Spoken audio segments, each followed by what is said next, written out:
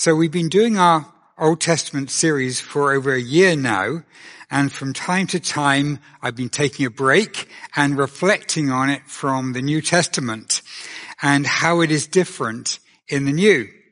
And this week we will look at how the sacrifices in the Old Testament were replaced not only with Jesus, but with each of us being what Paul calls living sacrifices. Later on in Romans, Paul tells us that God's plan for the church is that every single person has something to offer. And it's not just a few special people as it was in the Old Testament.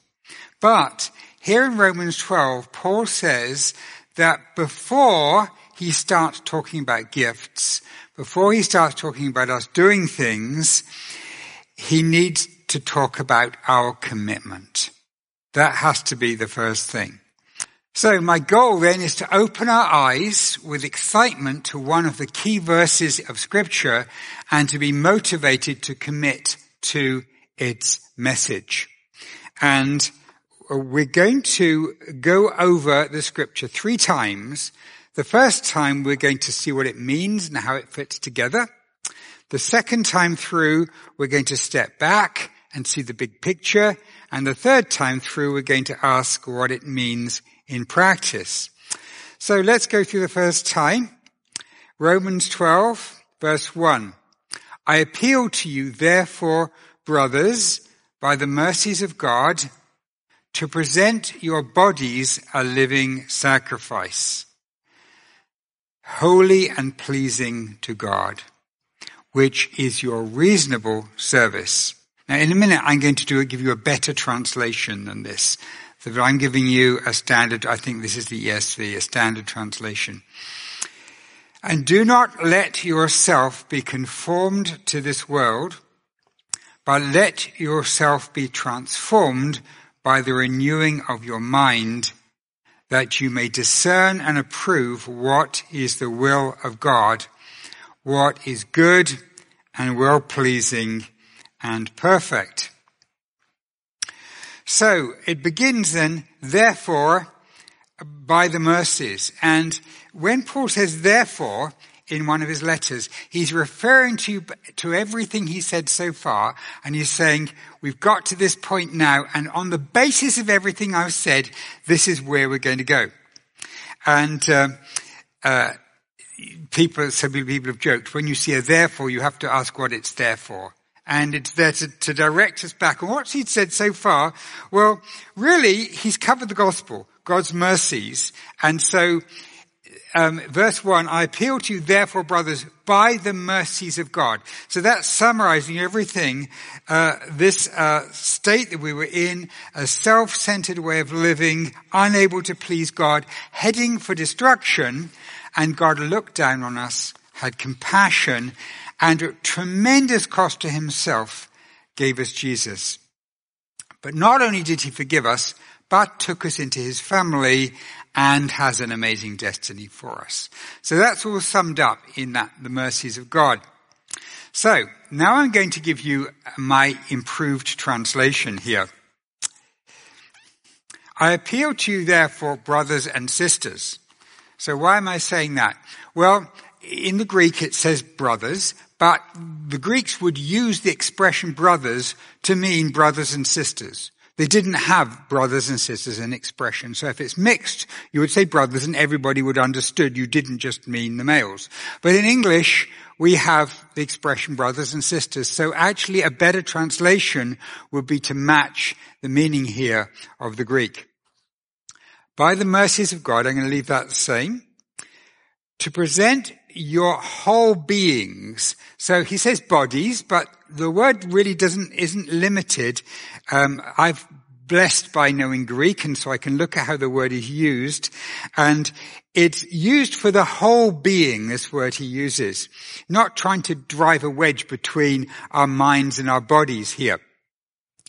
And then the King James and the Net Bibles say rational service, reasonable service, but I'm going to say Actually, no, let me just go back. Jesus was Jesus was a dying sacrifice, and we are a living sacrifice. This is quite interesting, this expression. Present your whole bodies a living sacrifice. So this is a complete opposite. So for Jesus, it was agony, and for us, it is joy. And so this is interesting how he's turning this upside down. So it then goes on. So he also says, 100% dedicated and bringing joy to God is how I would translate that next bit. 100% dedicated. So it's not just,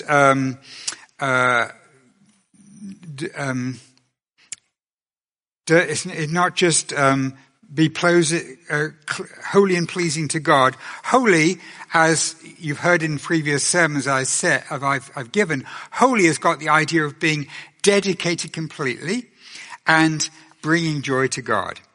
And then, which is your service that makes complete sense. So it says in some of the translations, your reasonable service or your rational service, but actually it's really something, yes, this does make sense that I should be doing this. This all fits together in my mind. Is it interesting also the word service there is exactly the same word as used by the priests in the temple when they were serving God in the temple. And so the idea is we're not just the sacrifice, we're actually the ones giving the sacrifice to God. We are doing all of this together, offering it up, and it all makes complete sense. And then he goes on, do not let yourself be pressed into the shape of the world, but let yourself be continuously morphed by the renewing of your mind. Okay, so what does this look like then? This idea of being pressed into the shape of the world. So a number of years ago, I had a very old van, and towards the end, I was getting back pain, which to start what I thought was back pain from, the mattress in my bed needing to be replaced. But it turned out it was the seat had fallen apart internally in a van, and the shape of the seat, my back was being conformed to the shape of the seat rather than the other way around.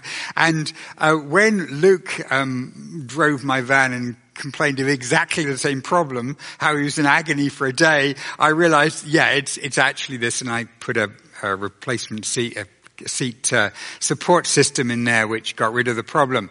But that's an example of one thing being conformed to the shape of another. And so the idea here is we've got this dysfunctional world, and we're being pressed into the shape of this world, and that's not how things should be. Just using another car metaphor, you know how they make the shape of the sides of the cars and the different parts of metal in a car, the body of a car. Do you know how it's made? It's not actually made by elves. I'll give you a clue. It's actually the sheets of metal in a huge factory machine. I've seen one of these. They're awesome. And a stamp comes down, kajong, and stamps the shape, bends the whole thing into the shape it should be to make that part of the car. And this tremendous pressure forces it into shape. And this is the idea that the world is forcing us into a particular shape. But it says instead of that, be continuously morphed. And the word here is transformed, actually is metamorphosis in the Greek, which we use in morphing. So that's why I translated as that. And you can think of Superman or the Transformers or a caterpillar to a butterfly or something like that. Except this is a slow motion change. It's not like an instant thing, but it's a gradual process across our lives. And in God's grace, He does it. We don't have to morph ourselves, but He does this as we work with Him. He does this to us. So what stops this and what makes it happen? So the shape of the world pressing us, is something that is stopping us happening. And I ought to say that it's right now it's not our bodies, just to be clear. You probably noticed that God isn't yet morphing you into the shape of Jesus with your bodies, but that will happen one day. The morphing will be completed. So the goal then is being shaped into this beautiful will of God, that you might recognize and be 100% in agreement with the will of God. We become in tune with God's will, and so it's not as much about having a revelation of his will, which is important, but the most important thing is being in tune with it.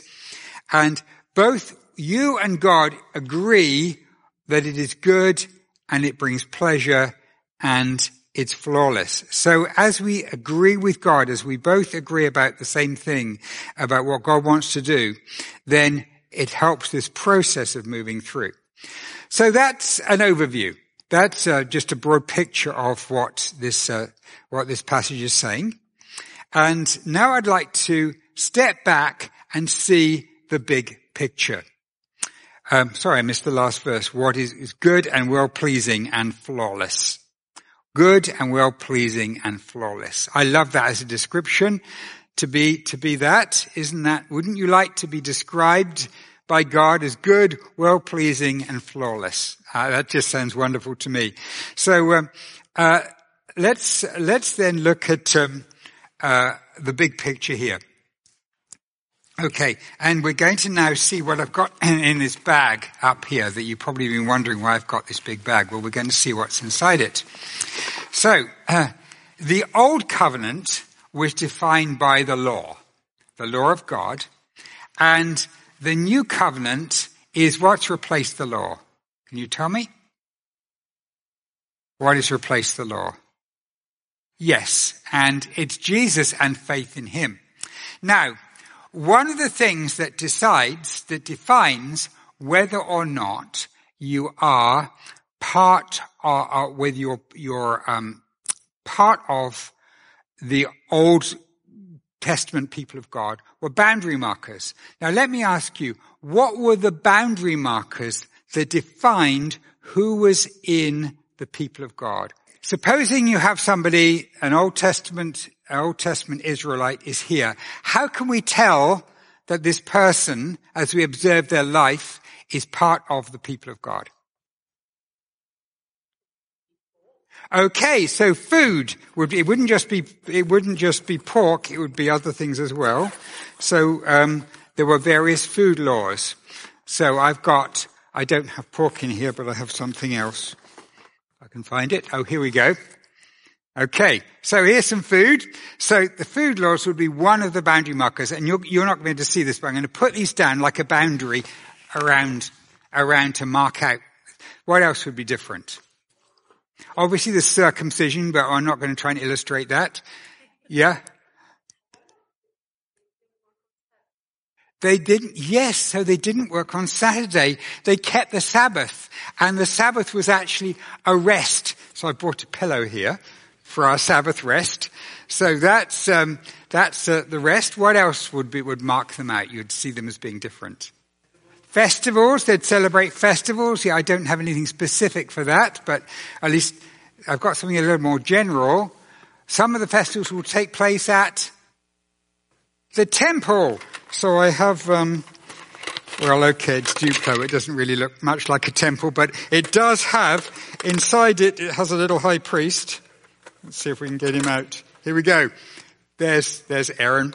So there we go. We have the whole temple system. And what else do we have that happened at the temple? Sacrifices. And here we have our sacrificial lamb. So there we go. So these are like the boundary markers that marked out whether you were one of God's people or not. And there are other ones as well that were marked out there. Now, what marks out the new people of God? What marks out the people of God in the new covenant? We love one another. That is excellent. As is an excellent marker, yes. What else is there? Yeah. So it's actually very, very simple. It's actually faith in Jesus.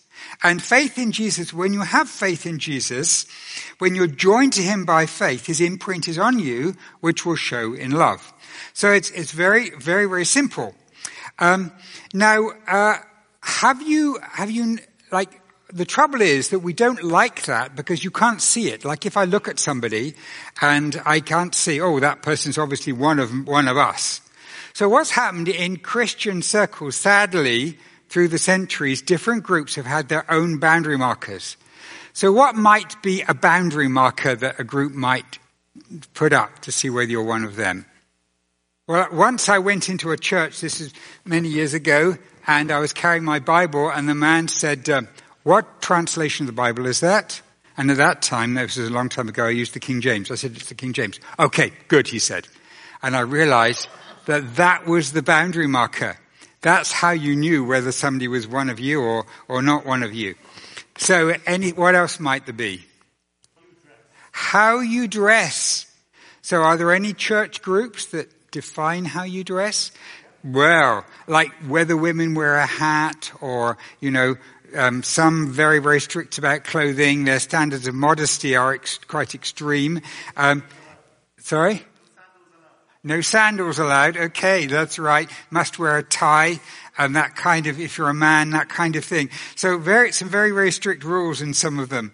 And so people can have these kind of boundary markers that they lay out. What Paul does, it's interesting, in the book of Romans, the first 8 chapters are basically laying out the gospel. And then 9 through 12, he says, well, what about Israel? What's God's future for Israel? And he talks about, God's promises for Israel and how they will be saved through, Jews can be saved through the blood of Christ in the same way as Gentiles, and God's future for ethnic Israel. And then in 12 through to the end, he actually says, okay, well, if we now are new people of God, what is the law? Like, what are we going to do? And this verse is the introduction to that section. So he's now saying, like, how are we going to replace the sacrificial system? How are we going to replace all of these systems? And it's amazing because once you get onto that, you can see how everything fits in. So for example, Romans 13, 7 through 9, he's actually reflecting on the 10 Commandments. So when it says, honor your parents, he says, actually, you respect all those in authority. And then he says, not only don't steal, but owe no one anything except to love each other. For the one who loves another has fulfilled the law. For the commandments, you shall not commit adultery, you shall not murder, you shall not steal, you shall not covet, or any other commandment as summed up in this word, you shall love your neighbor as yourself. And then what's really interesting is he goes on to look at the food laws about, what you're allowed to eat and what you're not. And he says, there are some people that feel really uncomfortable eating food that's been offered to idols, even though idols are nothing and it's just food, you can eat it. But they feel really uncomfortable. And so out of love for them, don't do anything that would actually cause them to stumble. So once again, he's replacing legalism, of the food laws with something that's controlled by love.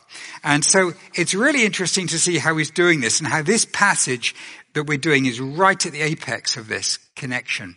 So just to summarize that then, what we have is the old people of God, the new people of God, and a new rule of life. So the old rule of life was do this and live, and which is the whole sacrificial system. And the new rule of life is to present your bodies as a living sacrifice. So if we try and say, how does this fit in with the whole Bible? Paul is very consciously moving from old to new and saying we've got all this stuff in the old, which we don't just throw away, but we revision as it comes into the new. We see it takes on a new aspect. And what he's saying is The old system in Leviticus was you had to do this or you would die, because that was how you got forgiveness of sin.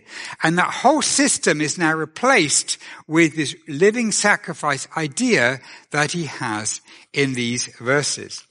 So, having looked at the passage and in some detail as we've been through it, and having looked at how it fits in with the big picture, I want to come to the most important question now, which is our final part of this message.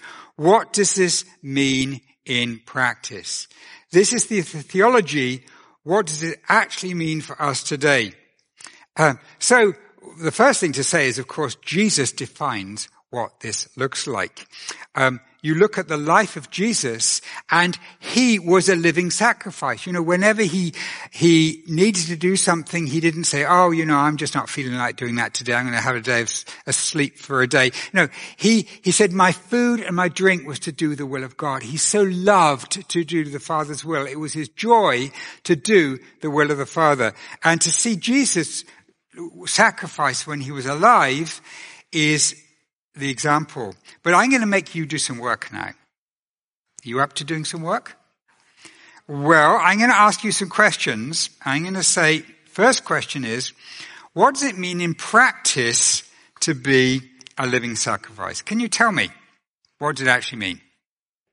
Okay, someone's changed your priorities. Okay, that's good. Yep. What else? So that might mean like little choices like getting up earlier on a Sunday morning so you can help set up church, which you've done a great job at doing that. It might mean giving some things up that are not healthy. It might be little things, it might be big things, but one of the things is most costly to us is our time, and giving our time up might be something. Okay. So we could spend a lot of time on that, and I'm not going to do that right now because I want to look at other things. What does this world mean? That we're not being conformed by this world. It's not pressing in on us. What does that mean? Priorities, ways of thinking. Yes. I think those are two really kind of headings there. Okay, I get what the world's against God's word. Yep.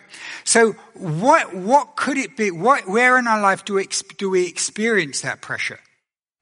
I think pressure from other people. Yeah.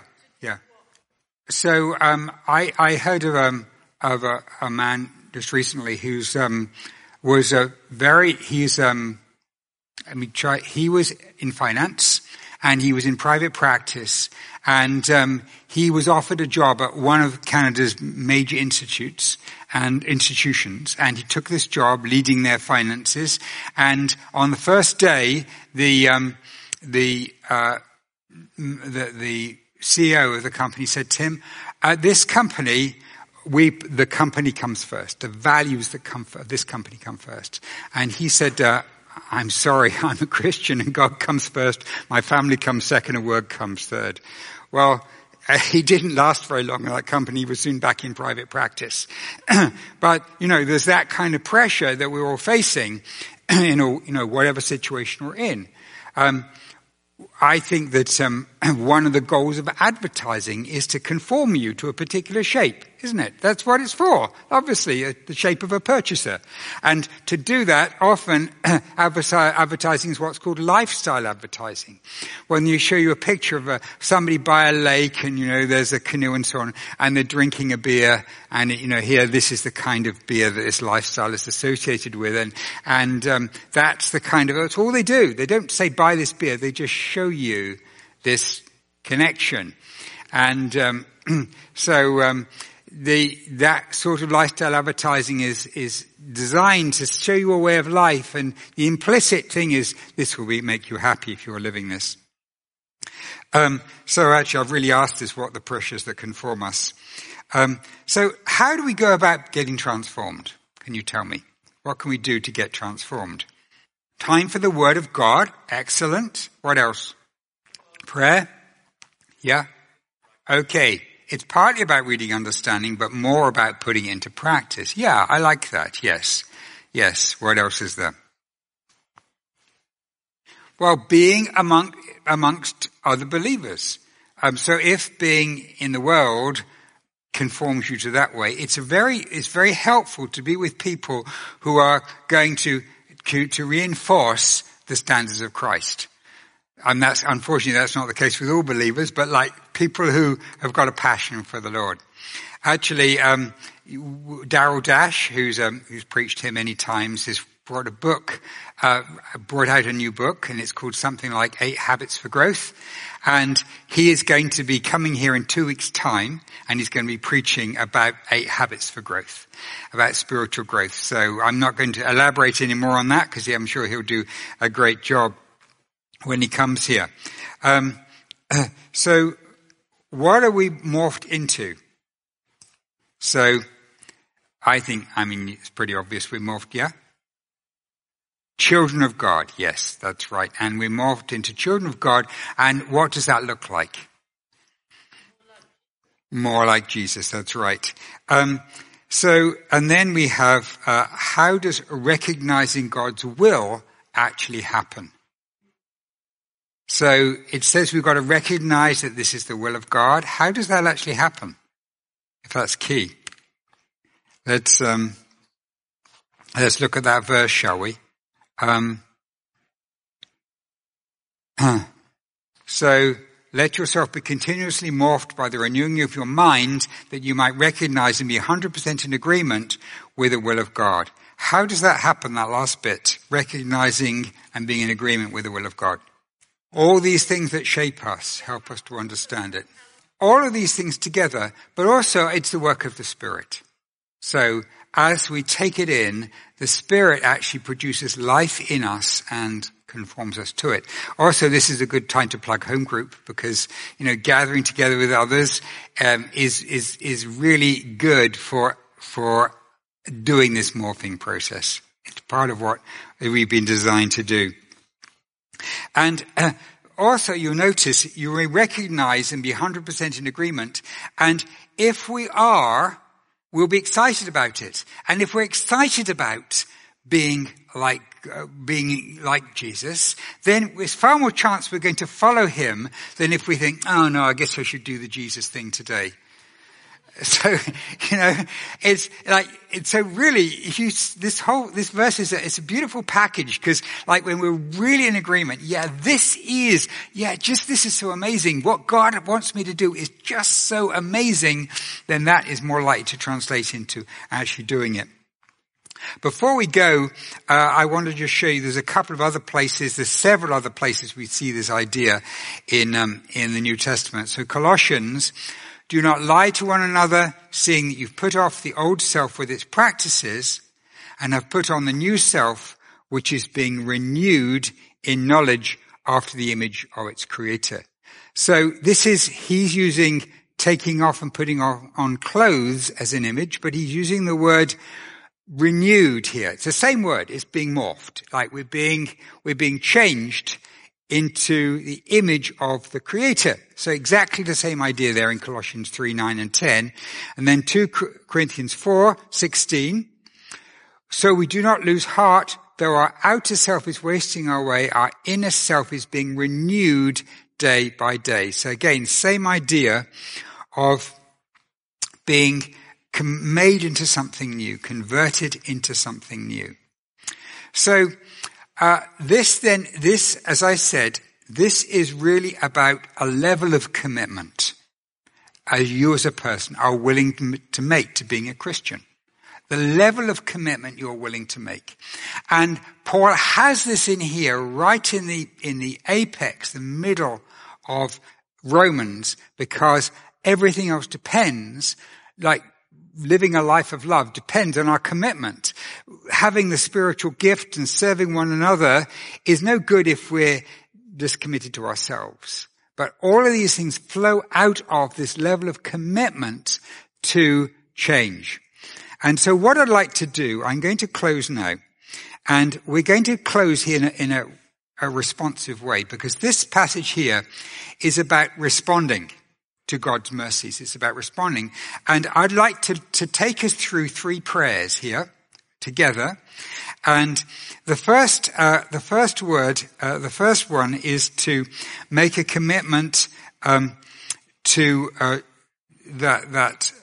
we want this God to be doing this in general. The second commitment is that this week we want to be morphed, to be changed more into Christ's image. And the third one is to change our perception of his will to be, this change to be 100% beautiful, good, and lovely. So, let's do that then. And what I'd like you to do is I'm just going to pray these things, and I want you to just pray with me, close your eyes and pray with me, and we're going to pray through what God has said in these verses now. And I'm going to read a bit, and then we're going to pray. I appeal to you, therefore, brothers and sisters, by the mercies of God, to present your whole beings a living sacrifice, 100% dedicated and bringing joy to God, which is your service that makes complete sense. Father, we give ourselves to you. We present our whole beings to you now, and Father, as a sacrifice. And Lord, we are just so overwhelmed by what you've done for us in Jesus Christ, giving yourself us. We want to gladly, joyfully bring ourselves to you and lay ourselves down before you as a sacrifice. We commit to doing this. We commit to this. And just say to yourself, I commit to this. And now we're going to commit to change, morphing. And do not let yourself be pressed into the shape of this world, but let yourself be continuously morphed by the renewing of your mind. Father, we commit that this coming week, we will resist the shaping of the world, and we will open ourselves up to you shaping us. We commit, God, to reading your word. We commit to talking with other believers. We commit to walking this out in practice in our lives during this coming week, to make ourselves more like you, like your Son, in practice, in the shape of our lives. We commit to that right now. Just say, I commit. And the last thing is for God to change our perception, because if we're thinking of this as being like a painful thing, an unpleasant thing, we're not going to do it. So the last thing is this 100% agreement. That you may recognize and be 100% in agreement with the will of God, what is good and well-pleasing and flawless. God, please change my perception. If there's anything in me that sees this as being unpleasant or not as good, change it, Lord, that I'll be so excited at the prospect of being more like Jesus, that I'll be so captivated by the beauty of what it's like to be like him, that I'll run to you and ask you to change me. Lord, I commit to asking for you to change my perception right now, in Jesus' name. Just ask him to change your perceptions.